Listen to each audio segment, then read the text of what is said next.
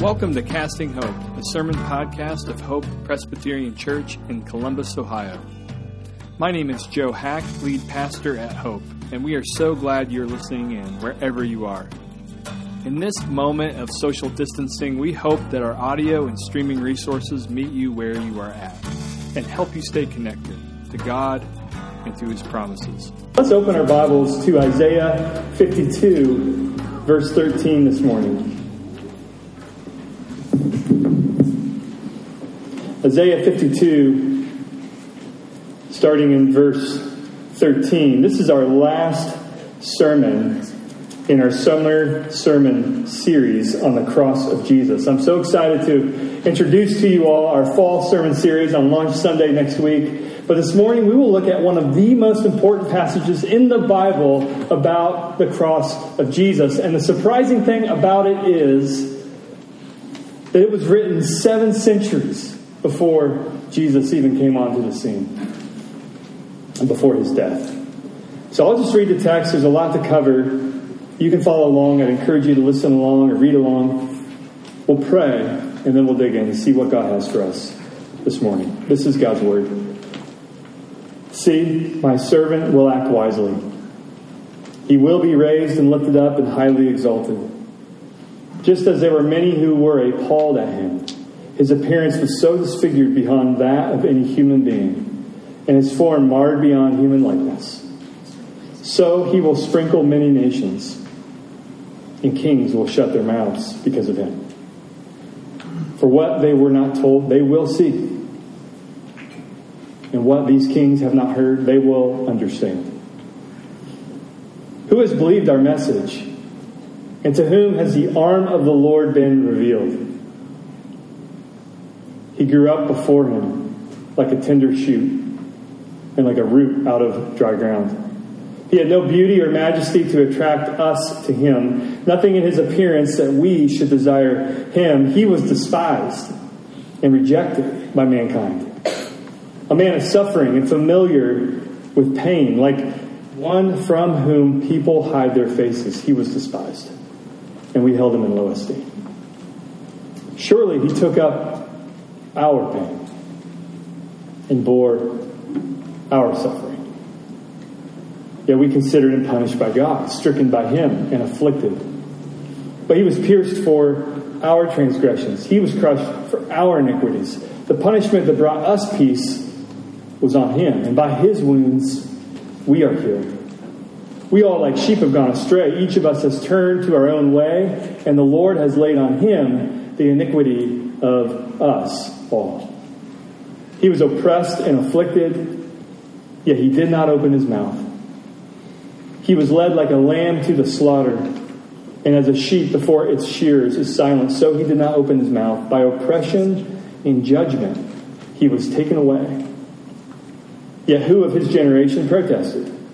For he was cut off from the land of the living. For the transgression of my people he was punished. He was assigned a grave with the wicked and with the rich in his death, though he had done no violence, nor was there any deceit in his mouth. Verse 10, yet it was the Lord's will to crush him, to cause him to suffer. And though the Lord makes his life an offering for sin, he will see his offspring and prolong his days.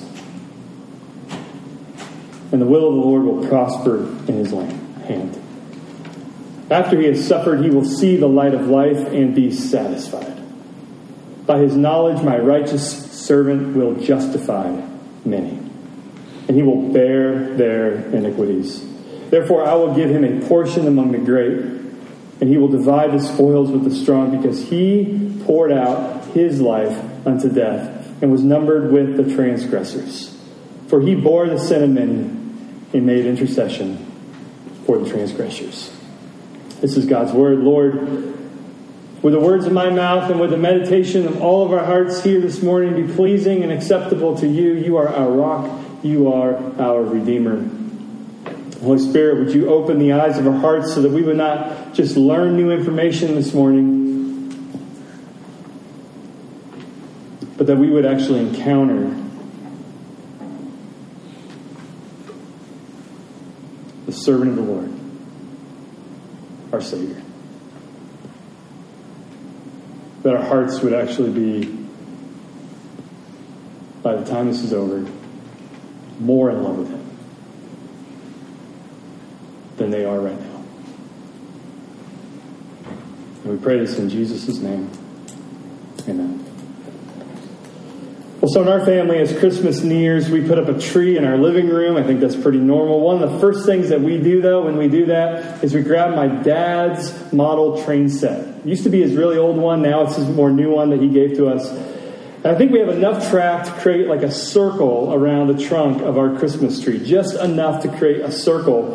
And then what we do is we set the train carefully on the track. And if any of you have done this before, you know that's a chore.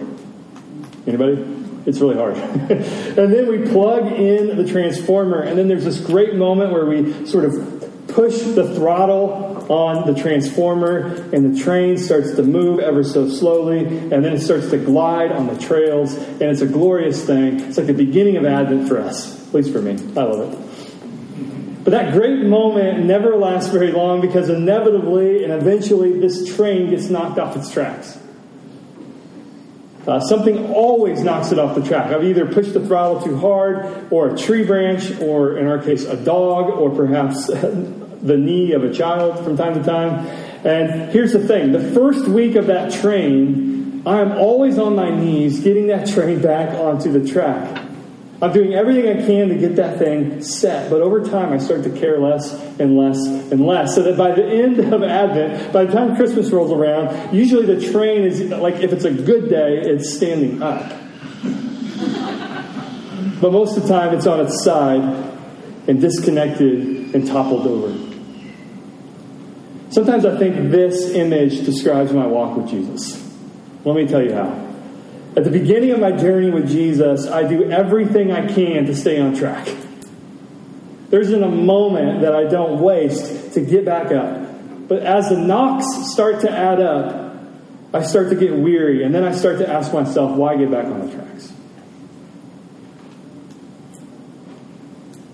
Maybe this is your story too. Maybe at the beginning of your faith journey, you're on track. We're excited. We're amazed that God would save us. We're amazed that God would use us for His rescue mission. And then something comes along and bumps us off the track.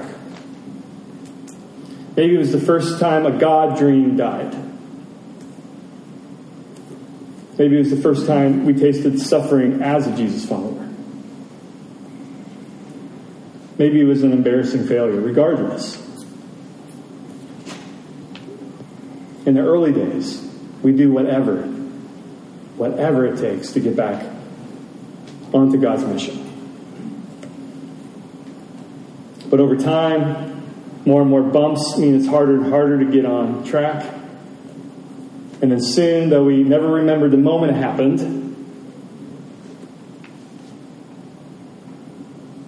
we can be like my train set over here, on its side, sitting on the sidelines. Too many bumps came along. Disillusionment with the church, with its leaders. Doubts. Weariness. Just straight up weariness. Loss. In our heads, we know that the track is where the power is. It's connected to the transformer. We know we're built to be on the track. We know that it's the narrow path of abundant life. But when you've been derailed for the umpteenth time, it's impossible to get back on. Well, whether that's you or not, this image of a derailed train is a helpful image for me, and I hope for all of you as we think about ancient Israel. Israel was designed by God for a simple mission. In fact, their salvation, their intimacy with God Himself was intrinsically connected to His mission. To the rails on the track. They were blessed to bless others. They were freed up to free up others. They were loved to love others. They were helped to help others. The image Isaiah loves to use, this prophet that we're reading from, is that of a light. So they were called to be a light in a world shrouded in darkness. So Imagine driving for hours to go camping for the weekend, but traffic holds you up, and maybe this has been your experience. And so you show up late to your campsite, but you're thinking, it's okay, it's pitch black, but I don't care because I have a headlamp, I packed it. But then you go and you reach for your headlamp in your trunk or wherever, and you have a pit in your stomach because, you left your headlamp at home. So suddenly now you have to make your campsite in pitch black. And you've never been there before. And it's kind of scary. You're starting to think, maybe I should sleep in my car. Well, then suddenly someone comes along, you see somebody walking down the path, and there is a light. They have a headlamp, and by the way, they have 2 or 3 more. That is the mission of Israel. To be a light in the dark world, to be rescued in order to rescue others with His gospel. God gives us light, we provide light to others, to bless the nation. God says to them, take my blessing, take my face-shining presence, take my delight, and start a forest fire. But not one that destroys, but one that actually brings life wherever it goes. So that my glory and my grace would cover the whole world, not just you, but the whole world, like the waters cover the sea, which is entirely. That is the mission of God's people. But sadly, ancient Israel keeps getting bumped off the rails. Big time. Some words to describe God's people, and just the text we read alone this morning. Pain, suffering, transgression, verses 5 and 8. Iniquity, verses 5 and 6. Stray, verse 6. Rebellion, verse 6. Sin, verse 12. So they were knocked off the rails of their mission by others, but also by their own doing. They were sinners and they were sufferers. And so this meant they were far from the tracks. So much so that at one point the very face-shining presence of God was, in a way, removed from them. This moment is called the exile. God's people were evicted from God's house. The temple. The very focal point of God's reliable presence. And so the exile causes them to ask, how can we get back on mission? Has God given up on us? How can we bless others with God's blessing when all of life feels like a curse? And that's a question they were asking. It could be a question you were asking this morning.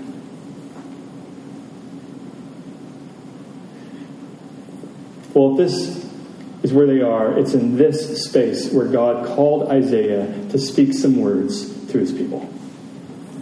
This is God saying, I know you are off track. I also know you are done trying to get back on track yourself. So here's what I'm going to do. I'm going to do it. I'm going to do it. And the way I'm going to do it is unlike anything that you could have imagined. How so? Well, God gives them a picture through Isaiah and a promise of a future day when God would send this mysterious and surprising leader who would execute the mission of Israel perfectly. Who would be a light always. And who would pay the penalty for all our failures to do the same. Who is this mysterious leader? Well, Isaiah calls him the servant of Israel. And we on the other side of the New Testament know more than Isaiah. That's scandalous. That's crazy. We know more than Isaiah does. Isaiah was speaking of Jesus. And so Isaiah is basically saying, it is Jesus alone who will get us back on track. Who will set us on fire again. It's Jesus alone who will put us back on mission. And Jesus does this in 3 fundamental ways. We see it from Isaiah's prophecy, this poem that we have about the servant. It'll be through Jesus' crucifixion. It'll be through Jesus' incarnation and through His substitution. I want to talk about all 3. So first, His crucifixion. Read verses 14 and 15 with me of chapter 52. It says, "Just as there were many who were appalled at him, his appearance was so disfigured beyond that of any human being, and his form marred beyond all likeness, so also he will sprinkle many nations, and kings will shut their mouths in awe because of him. For what they were not told, they will now see, and what they have not heard, they will now understand." Something is being revealed. Now, the crucifixion is not mentioned by name in this prophecy. But what is described is death that is two things at once: appalling and atoning. This death is appalling. It says in verse 14 that there were many who were appalled at him. His appearance was so disfigured beyond that of any human being, and his form marred beyond human likeness. Appalling because the nature of his death would somehow be uniquely degrading and dehumanizing. Which is exactly why the Roman Empire designed crucifixion. Fleming Rutledge showed me that the cross is not just like any other death. The early church doesn't say Jesus died a mere martyr's death. There were many martyrs in that day. No, the early church in the New Testament point out time and time again that Jesus was uniquely crucified. Why? Because as she taught me, the manner in which Jesus died matters. She writes, I'll quote her, "Jesus' situation under the harsh judgment of Rome was analogous to our situation under sin. He was condemned. He was rendered helpless and powerless. He was stripped of his humanity. He was reduced to the status of a beast, declared unfit to live. This is what happens on the cross. And this is why, by the way, Jesus' death is uniquely appalling. It matches the appalling nature of the problem that we find ourselves in this world. His death is appalling. But Isaiah quickly pivots and says that his death that appalls to many somehow atones for many. That's what sprinkling refers to. If you were around for the Leviticus message a couple weeks ago, yes, that happened. If you're new with us, that happened. We had this message on Leviticus. Blood of the sacrifice was sprinkled. Do you remember this? And what happened? Cleansing happened. Cleansing happened. And the sprinkling of blood cleansed all who had their faith in the Lord and his promises. So this appalling death of the servant, Isaiah is saying, would somehow cleanse us from sin. It's a priestly action. And not just Israel. Did you notice? The nations. Kings shut their mouths in awe. So first their mouths are open because they are appalled. And then something happens. A shift happens. Their mouths are opened. And then they shut. They're closed. Because they are amazed. A few years ago, while in the shutdown era of the pandemic, our family started to work on puzzles. And I say I started to work on puzzles because I'd never done them before. My wife grew up doing them. I'd never grown up doing them. And so I had a lot of learning to do. One thing I learned immediately is if you want to complete a puzzle in decent time, you need to keep the lid of the box up and in full vision at all times. I know there's some of you out there who turn it upside down. My sister-in-law actually turns all the pieces upside down. They're in a different world. But for me, I need to actually look at the bigger picture in order to understand what it is that I am trying to look at. I need the box cover nearby or else I get stuck and I give up. Well, something like this is going on in Isaiah's prophecy. He is saying a servant is coming back to put us all back on track, and it's through a totally confusing, disorienting, appalling way. A disfigurement, an absolutely dehumanizing thing. And that at first confuses us, but once we see the big picture, like these kings, we worship.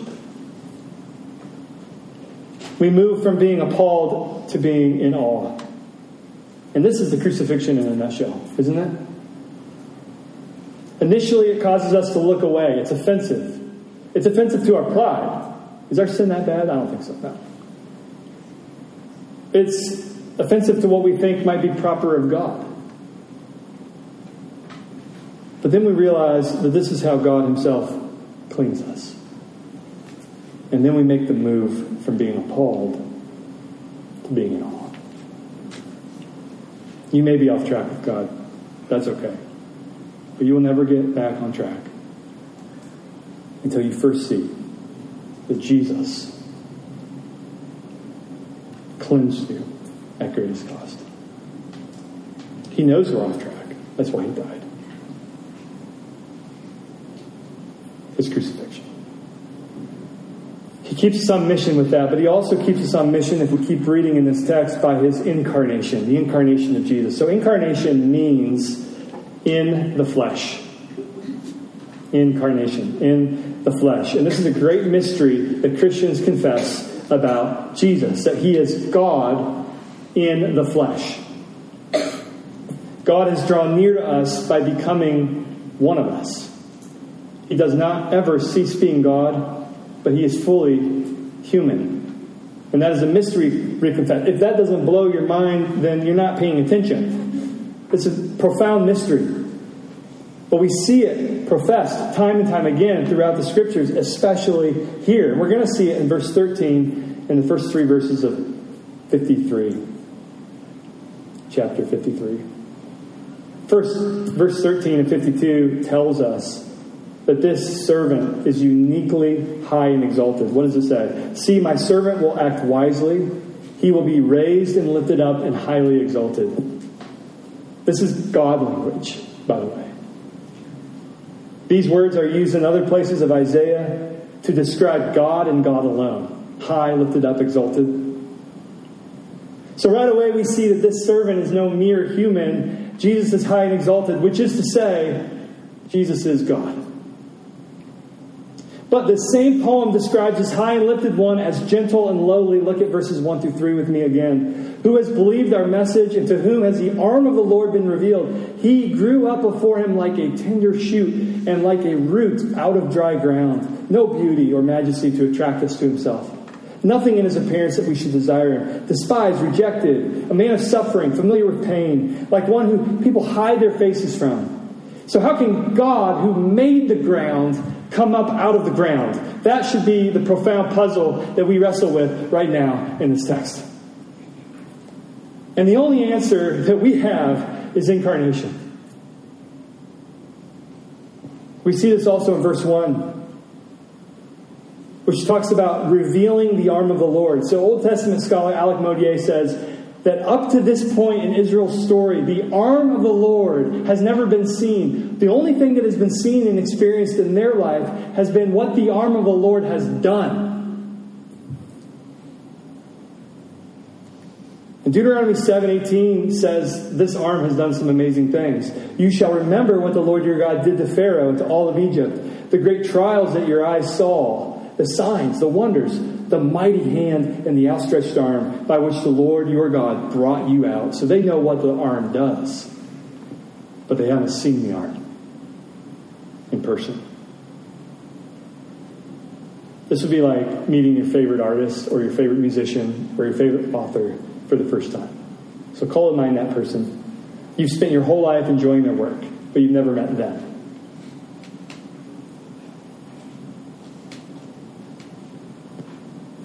And pretend we live in an age where there's no social media, so you can kind of watch your life, anyway. In a few weeks, I'm going to see my absolute favorite musician of all time. His name's Julian Lage. Maybe you've never heard of him. I don't hold it against you. Part of me is very nervous to see him perform because they always say, never meet your heroes. Never meet your heroes. They're only going to let you down. And sometimes that's true. Maybe most of the time that's true. Well, in verse 1, we get to finally meet the arm of the Lord. We get to see the salvation of the Lord himself. And what do we see? What do we see? We see a tender shoot. A little root in the desert ground. An unimpressive human from the same dirt that we are made out of. We We see a servant who's familiar with suffering and pain, the suffering and pain that we experience. As Dane Ortland points out in his magnificent little book, Gentle and Lowly, in all of the pages of the Gospels, we get insight into Jesus' teaching, we get insight into Jesus' actions, but only one instance do we get an insight into his heart by his own self-disclosure. And when we get that, Jesus says, I am in heart gentle and lowly. Jesus is high and lifted up. He is God. He's the Lord. He's the Maker. He's the King. And yet he is here, gentle and lowly. And he does this. Why? So that we would come to him. Again, Jesus knows you're off track. This is no surprise to him. That's why he came. That's what incarnation is about. So you would return. Which takes us to our final point here. The servant puts us back on mission by crucifixion, by incarnation, but both of these make no sense unless we rest in his substitution. The life of the servant, if we read this text straight, is a life of substitution. So read with me in verse 4 and notice the pronouns. He and we. And whenever you hear he, think of Jesus. Whenever you hear we, think of yourself and all of us sitting together.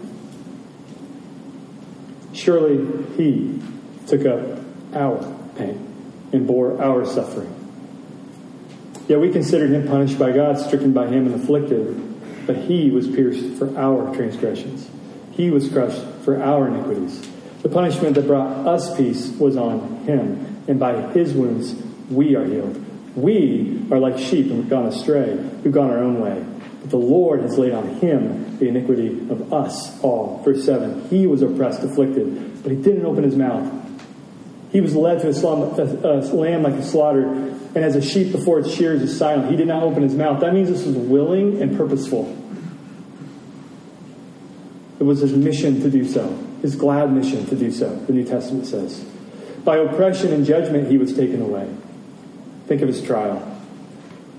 Yeah, who of his generation protested? For he was cut off from the land of the living. Why, oh, why have you forsaken me, O Lord? For the transgression of my people he was punished, and he was assigned a grave with the wicked and with the rich in his death, or a rich one. Think of his burial.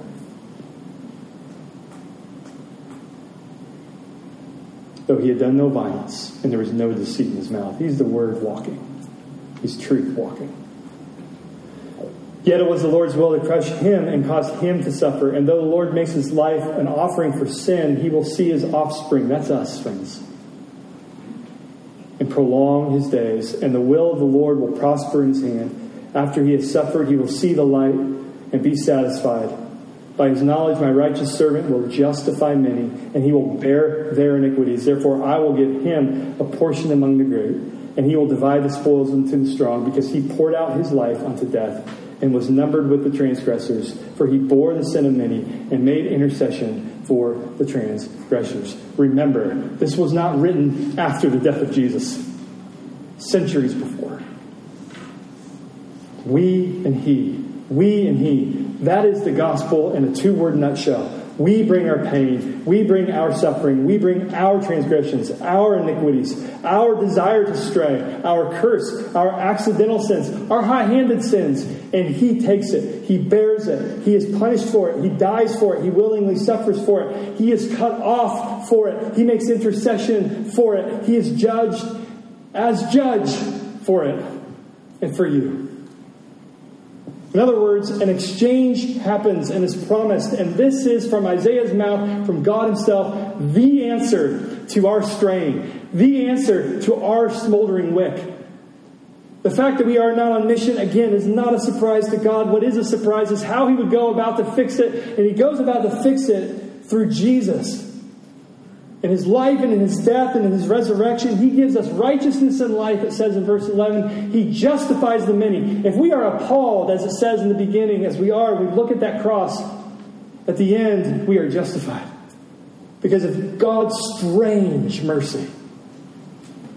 This week I was reminded of a short story by the late Lutheran pastor and the National Book Award-winning author Walter Wangerin Jr. The story is called Ragman, and it tells the story about, and I'll quote him, a young man, handsome and strong, walking the alleys of our city. But there's really something strange about this man. And I'll just read a bit so you get the idea as we close. He was pulling an old cart filled with clothes, both bright and new. And he was calling in a clear tenor voice, Rags. All the air was foul, and the first light filthy to be crossed by such sweet music. Rags, new rags for old. I take your tired rags, rags. Now this is a wonder, I thought to myself, for the man that stood 6'4". His arms were like tree limbs, hard and muscular. His eyes flashed intelligence. Could he find no better job than this, to be a ragman in the inner city? I followed him. My curiosity drove me, and I wasn't disappointed. Soon the ragman saw a woman sitting on her back porch. She was sobbing into a handkerchief, sighing and shedding 1,000 tears. Her knees and her elbows made a sad X. Her shoulders shook. Her heart was breaking. The ragman stopped his cart. Quietly he walked to the woman, stepping round tin cans, dead toys, and Pampers. Give me your rag, he said gently, and I'll give you another. He slipped the handkerchief from her eyes. She looked up, and he laid across her palm a linen cloth so clean and new that it shined, and she blinked from the gift to the giver. And then as he began to pull his cart again, the ragman did a strange thing. He put her stained handkerchief to his own face, and then he began to weep. To sob as grievously as she had done before. His shoulders shaking.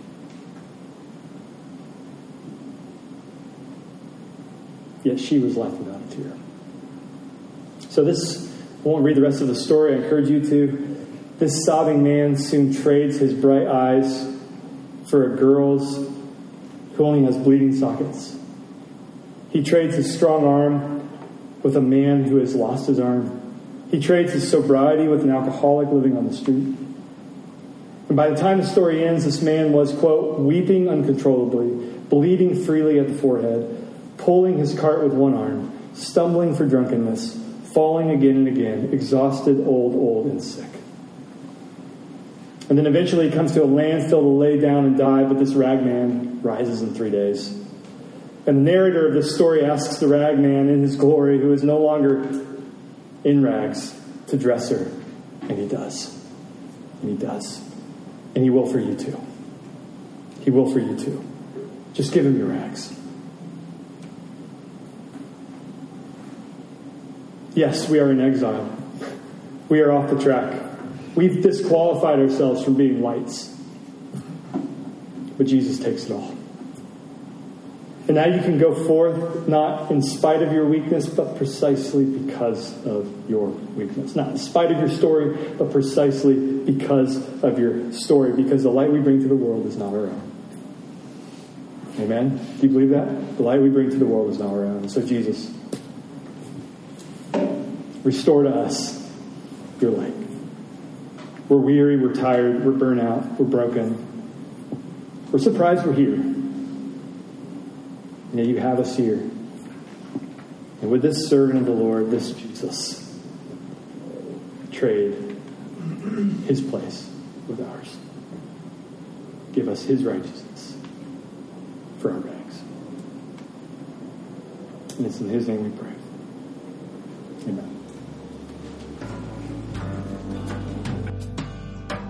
Thanks for tuning in. For more information about our church and for more resources like this, visit our website at hopechurchcolumbus.org.